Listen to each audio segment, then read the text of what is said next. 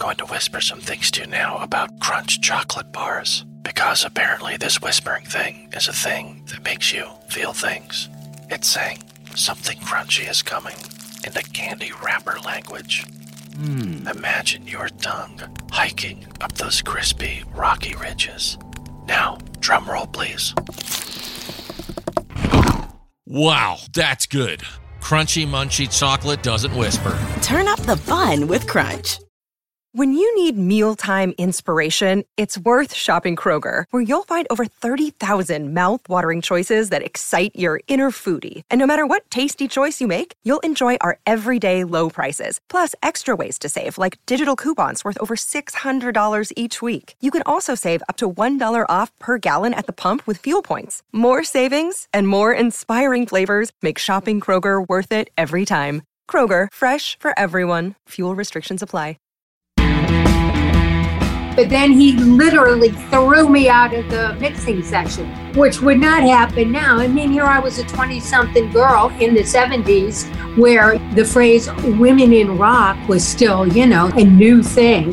So here comes, this bloke throwing me out of the studio. Hello and welcome to episode 51 of Vintage Rock Pod, the ultimate classic rock podcast that proudly claims that my music is better than yours. I'm Paul Stevenson, thanks as always for hitting play. Now on this episode, I finally get to play out the interview I did with Ellen Foley. If you've listened to the tribute shows to Meat Loaf and to those stars we lost in 2021, then you'll have heard her talking to me already. Well, you'll get to hear a lot more on today's show. She is famously known as the female singer on the Bat Out of Hell album, significantly parodised by the Dashboard Light, but she has also had a great solo career. She had a relationship with Mick Jones from The Clash and ended up singing on The Clash songs, and they worked on her album too. She also sang for many others as well, including the Blue Oyster Cult, as well as having a career on Broadway, on TV, and in the movies, such as Cocktail with Tom Cruise. So I'm really looking forward to you hearing my chat with her. But I just want to give you a few mentions first, though, to some people that have been in touch throughout the week. So a big hi to Mark Beavers, who said he met last week's guest, Ian Anderson, many years ago alongside Maggie Bell. Says he's met loads of stars, including Meat Loaf and David Bowie. I think we may have to hear from Mark on a future episode, perhaps. Hello also to Julian Caesar for his kind words, and hello to Carl Wartnaby and Karen Slicker. A shout out to Paul Graham as well for manfully continuing to update the Spotify playlist. He's got one there called the Vintage Rock Pod Top 5s, and he basically puts all the top 5 song recommendations from each episode onto there, and it's building up one heck of a list for you. So check it out on Spotify and give it a like or a follow on there. Although I know right now Spotify is a bit of a taboo subject, isn't it? With Neil Young, Joni Mitchell and Nils Lofgren, I believe, all pulling their music from the platform over the furore, shall we say, surrounding Joe Rogan. But let's move on. And last but not least, a shout out to Rod Boudreau and to Miguel Aguilar as well. It's great to hear from you all this week. Now, on the Facebook group, we were chatting about favourite albums, and I love seeing how different everybody's are. Michel Verhoes, apologies if I get your name wrong, I say that every week, don't I? Going for Manfred Mann Earth Band's Live in Budapest, while friend of the show, Andy Old, said UK's UK album. Now, that's a band you don't hear about much these days. Alumni including John Wetton and Bill Bruford, among many others, of course. Joey Michaud, who we know from previous posts, is a big Hendrix fan. His favourite album is, no surprisingly, Electric Ladyland, while Eddie Dempsey chose Big Country's Steel Town, a classic. Lots of eclectic choices in there as well, from Fiona Jack going for Mark Bolan and crew with T-Rex's Electric Warrior, and Kay Christian saying the White Album by the Beatles. Yes, legendary indeed. A couple of Pink Floyd shouts in there too. Jorge Amarillo, he said Animals, and John L. Eichmann said Dark Side of the Moon, while Dom Tomaski going for Metal and Judas Priest's Screaming for Vengeance. Plenty of fantastic music there. Big thanks to everyone. I can't read them all out, but thanks one and all for interacting on Facebook this week. Now check out the Vintage Rock Pod social media channels if you haven't already done so. Give them a like or a follow, or you can drop me an email as well. I'd love to hear from you. vintagerockpod@gmail.com. vintagerockpod@gmail.com. That's vintagerockpod@gmail.com. And I'll give you a little mention on next week's show. I'd love to hear your stories about maybe the people I interview or maybe your dalliances with classic rock stars in the past. Anyway, but let's move on to this week's show then, and let's turn to Ellen Foley. Now, I'll be honest, I did get a bit of criticism recently from someone that there wasn't enough females on the show. Certainly not an intentional thing. We have had the Queen of Rock and Roll, Suzi Quatro, on the show, and Canadian metal queen Lee Aaron on too, and various other authors and journalists and things like that. But I have reached out and tried to get female rock stars on the programme. In fact, an interview with Go-Go star, new Rock and Roll Hall of Famers, of course, Kathy Valentine, was cancelled on the day of the recording due to terrible weather in Texas at the time. Now, when we think of classic rock, and I look back at the 60s, 70s and 80s, it was a different time back then, shall we say. The scene obviously dominated by, let's be honest, white males, which is reflected in the guests on the show. And you'll hear a story that Ellen tells in this very episode, which strikes home just how women were treated in the industry back then. So I'm delighted to be able to speak with Ellen, and I did so on January the 3rd. So this is obviously a few weeks prior to the sad passing of Meat Loaf, so that's why there's no mention of that in this interview. But Ellen released a new solo album last year. It was great to be able to highlight that, and she talks about the Bat Out of Hell days, of course, the difficulty surrounding the mystery of the female singer on the album in the Paradise by the Dashboard Light, and why someone else took her place for the promotional duties in the video. There's, of course, chat about her time here in England with Mick from The Clash, and working with legends like Mick Ronson and Ian Hunter, and her time on Broadway too. There's loads and loads in this. But let's start the interview with her meeting with Jim Steinman and Meat Loaf back in the 70s. The meeting with Meat Loaf and Jim Steinman while you were performing on that National Lampoon show. I mean, let's start with how you finally met them and how the alchemy all started from there.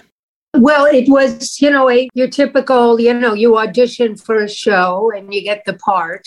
And we ended up touring. It wasn't, a tour where you have your own private jet. Let me put it that way. We were in this blue van schlepping around the country, and you get to know people pretty well. And that's when Jim was writing the Bat Out of Hell songs. And, there was singing in the show. So he got into my singing, and as he was writing Paradise, basically wrote it for me and Meat, and we would be working on it with him, like in the afternoons before shows. He'd find a piano somewhere, wherever we were. Wow. And when he was creating those songs from whole cloth, from nothing. Incredible. So from that stage then, I mean, obviously that's the very early point of that album and that record and those songs coming together.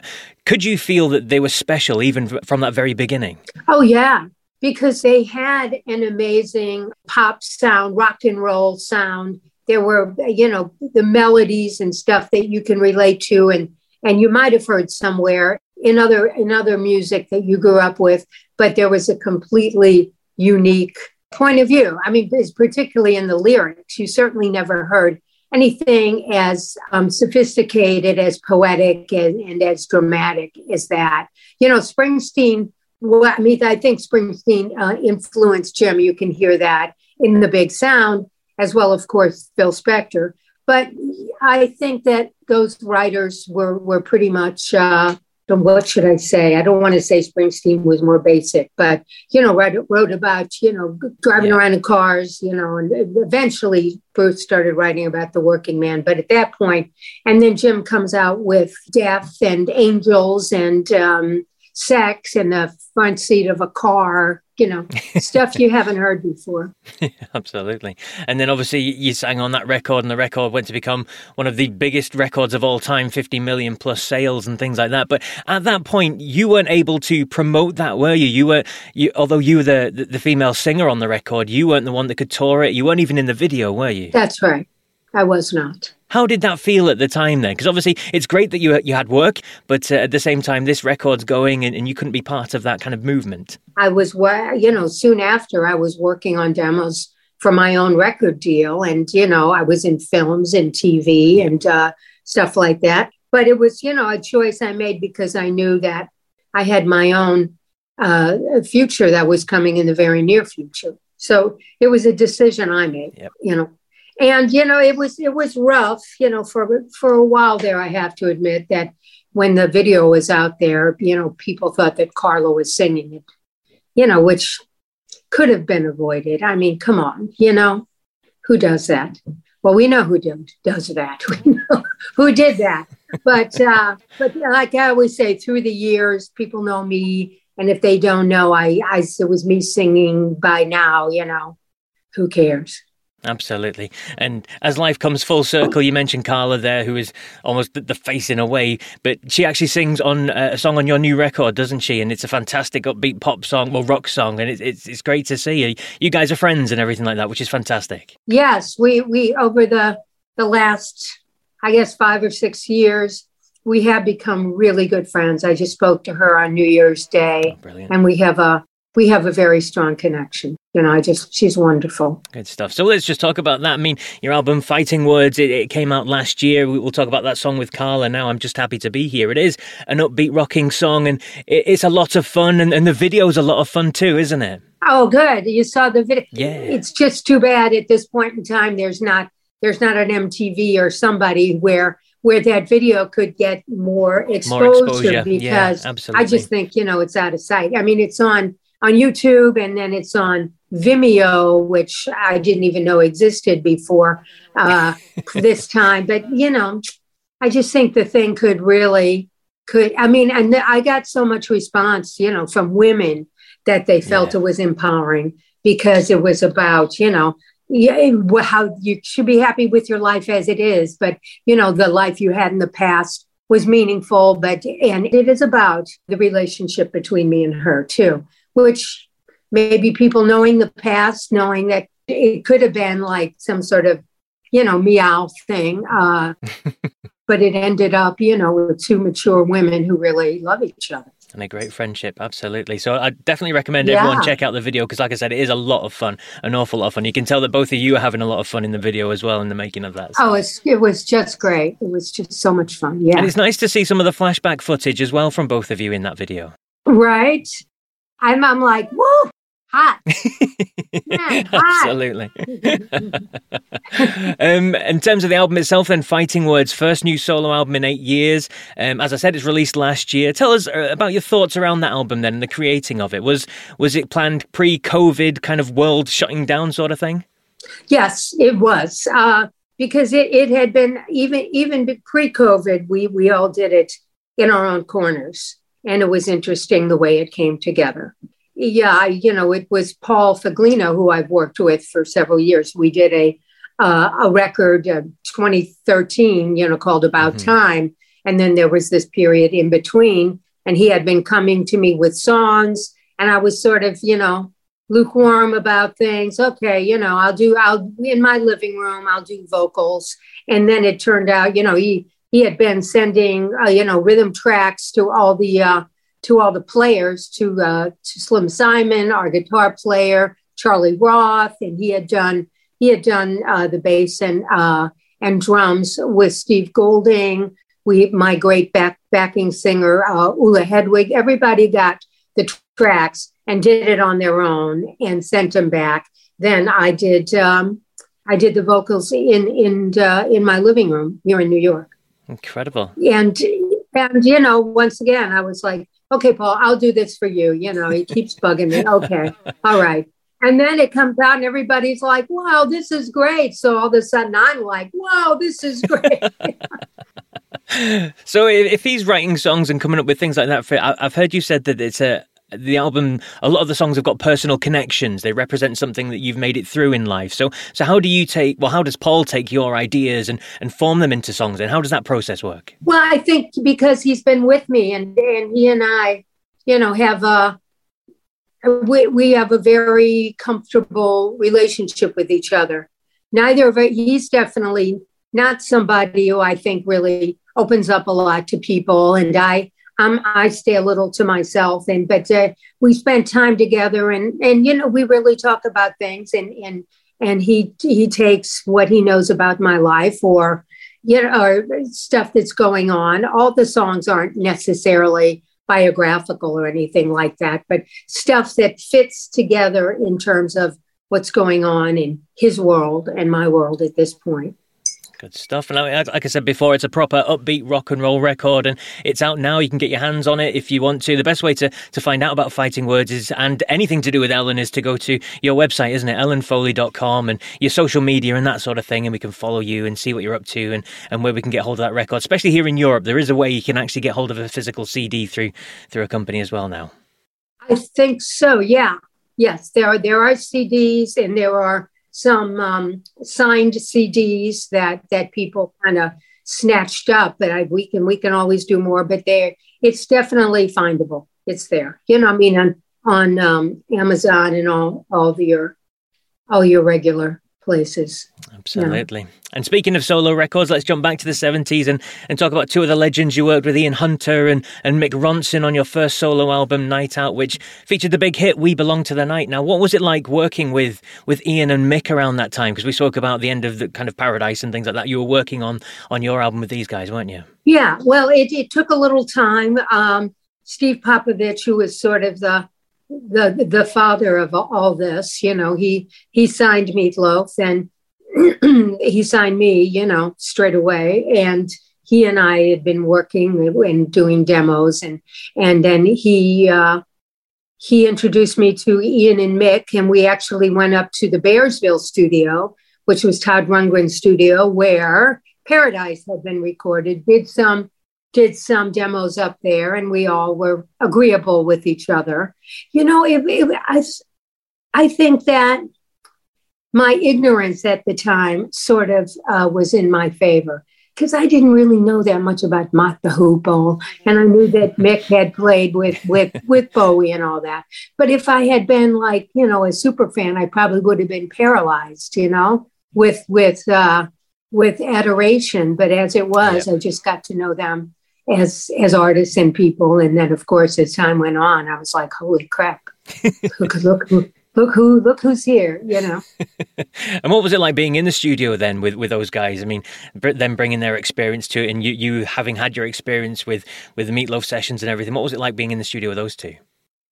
Well, I think, particularly Ian, because Ian was kind of like I won't say father, but kind of the boss guy. Mm-hmm. And a couple of times, I got the impression that he said, oh, she's a Broadway singer, which I have done Broadway, but I'll say flat out, I am not a Broadway singer. So he kind of gave me crap about that a little bit. And we had run-ins during the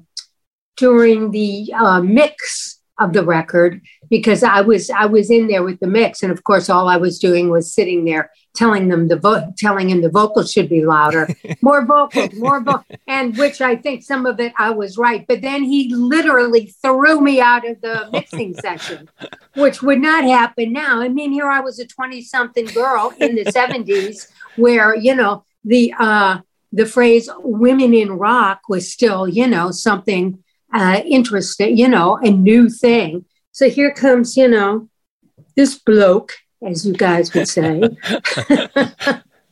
throwing me out of the studio, but otherwise it was a ball. I mean, I remember the sessions for things like Young Lust, right? Yep. Which was just, with the lights down and Ronson playing that, Heart Full of Stone, a guitar riff, and was just like improvised, stuff like that, because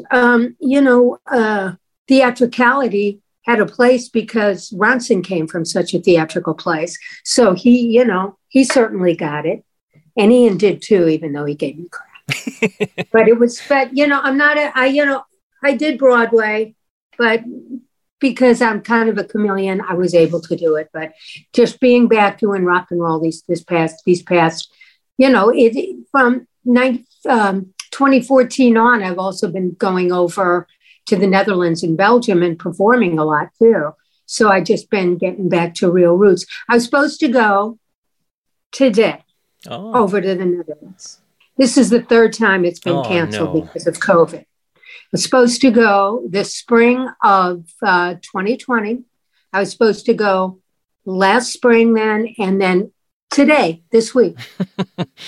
And not happening. What a shame. So... What a shame. Hopefully, at some point, it all calms down and we can all get back to normal.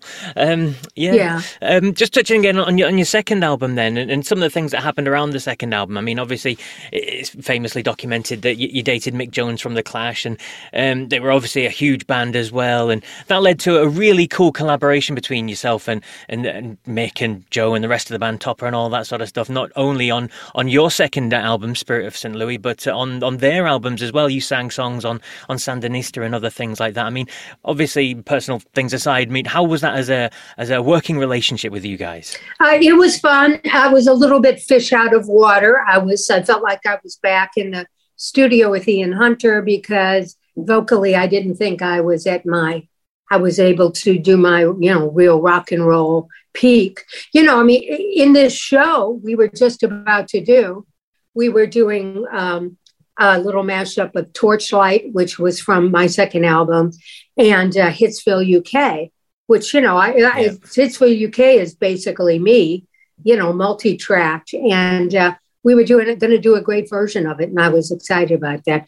But it was a whole, new experience for me, a life experience, being in this, it was like, 79, 2 years after 1977, when, these guys and other people created a whole new sort of genre and life. But, and here I am like, hello, I'm from St. Louis, Missouri. How I got into that. But anyway, I always say that life experience adds up to where you are right now. And I'm good. I'm cool. Life is great. And what was it like being in the UK then around that time, coming over here and experiencing all that sort of stuff? It was, a little bleak for me. That was, right in the middle of the Thatcher stuff. And I just always remember something that's like emblematic for me is like when the pubs closed at 9 or 10 o'clock, there would just be people outside of pubs just beating each other up, because their outlet, they've been cut off. But it was a little rough. And coming from New York, really, it's so crazy how compressed my experience was in that decade. Because I had just, moved to New York from the Midwest, from St. Louis in 1972. And here, 8 years later, here I am in a whole other scene. Whole other lifestyle. Whole other movie. Yes, a whole indeed. Other movie. And speaking of which, we should touch on that. I mean, you did do another solo album after that, Another Breath. And then as you speak about movies, I mean, you appeared again on stage, you did TV shows, and then Hollywood came calling and you appeared in some huge films as well, Married to the Mob and Fatal Attraction, and alongside a certain Tom Cruise in Cocktail. I mean, how was that?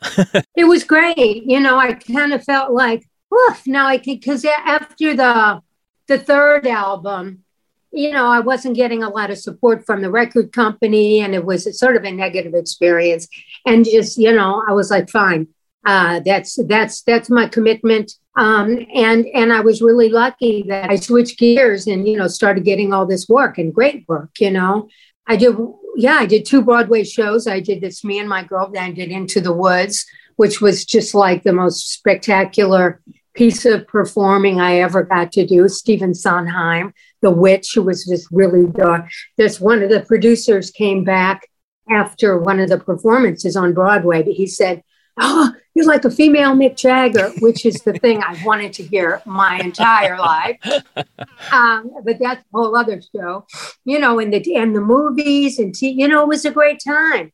And I met my husband in 1989 when I was just at the end of the run. It's sort of interesting the way things move. The Into the Woods was just ending. I'd made him. I didn't make him. I met him. But I made him too. And then, over the next year or so, I was married and had a kid, which, took me away from everything because I have 2 of them, kids, for a long time. And I think I got very gun shy about going out there, especially since I wasn't doing music. I didn't want to audition for things, I was like, no.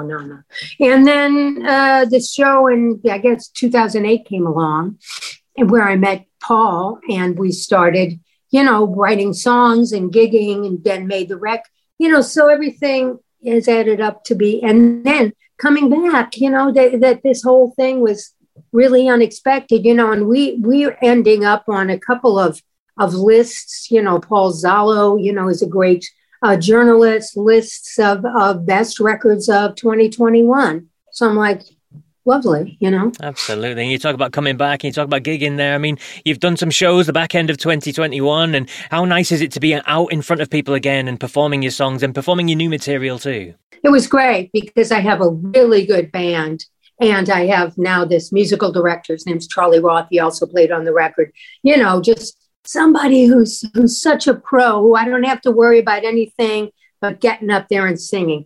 And we did one show at this place, called the Bowery Electric. And it was this tiny place with people standing up.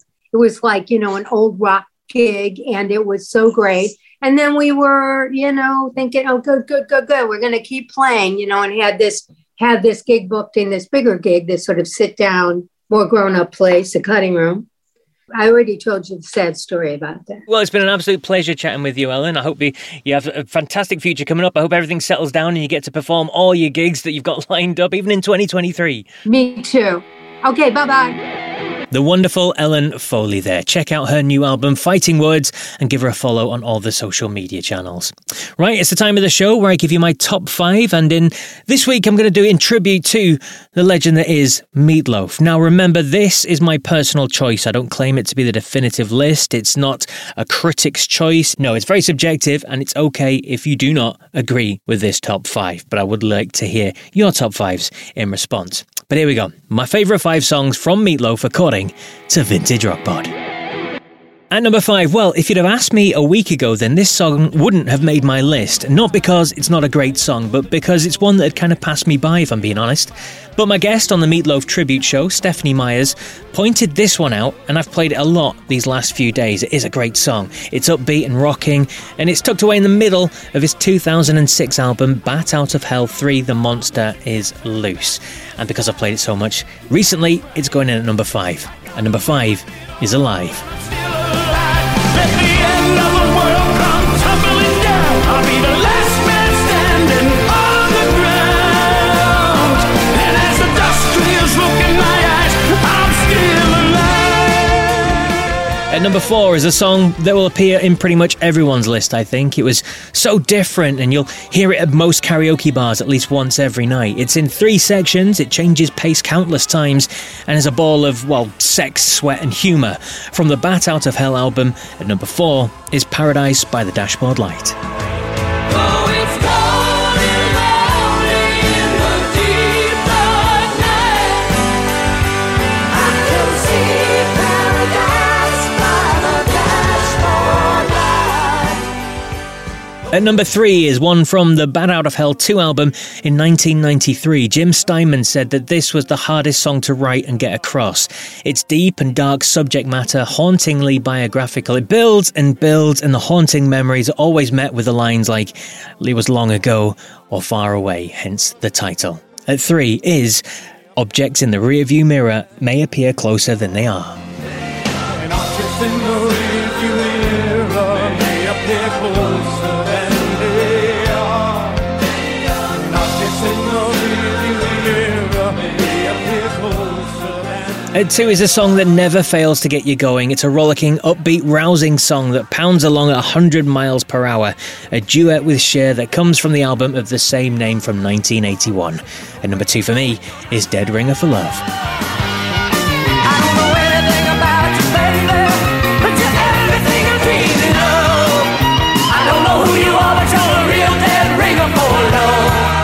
A real dead ringer for love. And at number 1, maybe a fairly obvious choice, but it's a song that literally came out of nowhere.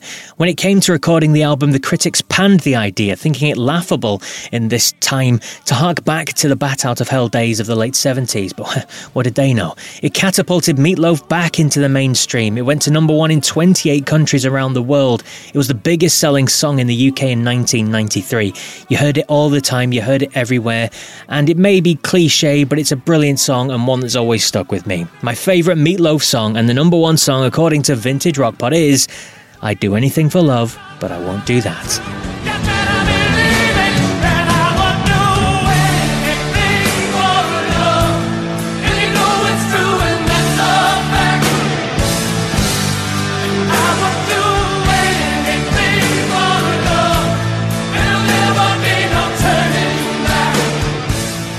So there you go, my favourite 5 songs from the mighty Meat Loaf. As ever, there were a ton of other songs I could have chosen. Likes of 2 Out of 3 Ain't Bad, You Took the Words Right Out of My Mouth, Hot Patootie, Rock and Roll Dreams Come True, Life's a Lemon, For Crying Out Loud, Bat Out of Hell, of course, as well. But it is my choice, and that's what I've gone with. It has been an interesting week or so since the passing of Meat Loaf. Everywhere I've gone, you get to hear Meat Loaf, and people just really, really appreciating the music that he developed. I mean, I was in HMV, which is, for anyone that doesn't know, or from overseas, it's a huge music store here in the UK, and they're playing the Bat Out of Hell album in full. I got back in the car from that very trip, and Absolute Classic Rock were playing Bat Out of Hell. It's just one of those things that is everywhere at the moment, and it's lovely to see.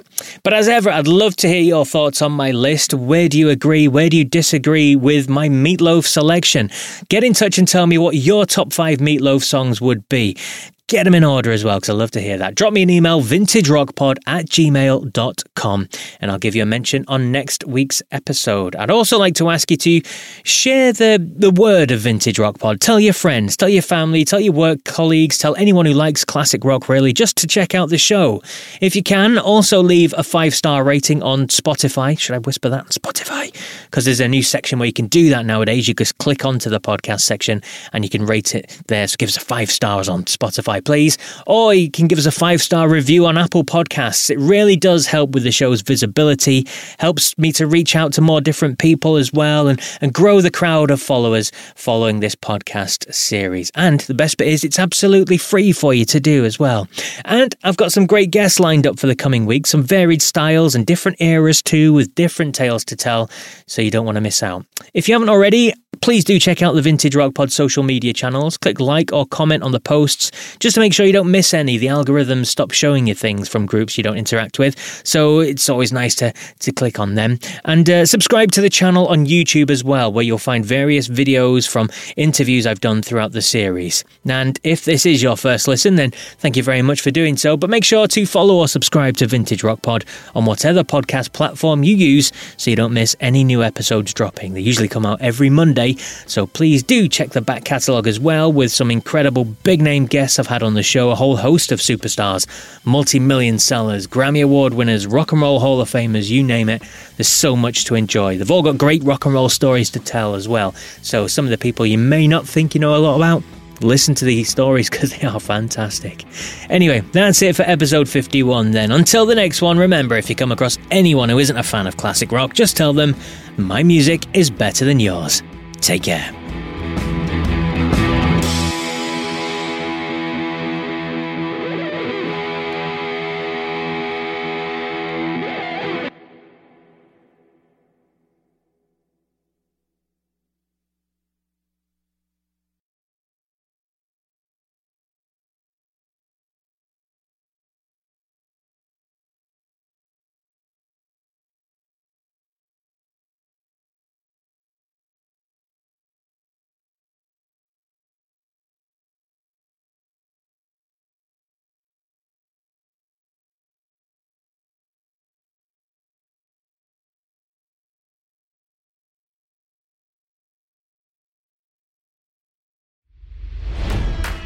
It's NFL draft season, and that means it's time to start thinking about fantasy football. FantasyPoints.com features industry-leading experts and prognosticators using proprietary hand-charted data to help you score more fantasy points. FantasyPoints.com is the place to go for whatever kind of fantasy football you play. Whether you play fantasy football, daily fantasy sports, or do a little bit of everything, Fantasy Points has the meticulously researched content to guide you to victory. And why wait for the fall? Fantasy Points also covers the new spring football league, the UFL. Join the guru, John Hansen, Scott Barrett, Joe Dolan, and other massive names in the fantasy football universe with an exclusive offer. Use code Pantheon for 15% off any Fantasy Points package, including the all-in package, with access to every article, tool, and data nugget that Fantasy Points has to offer. That's fantasypoints.com and code Pantheon for 15% off at Fantasy Points. Fantasypoints.com, code Pantheon. Score more fantasy points.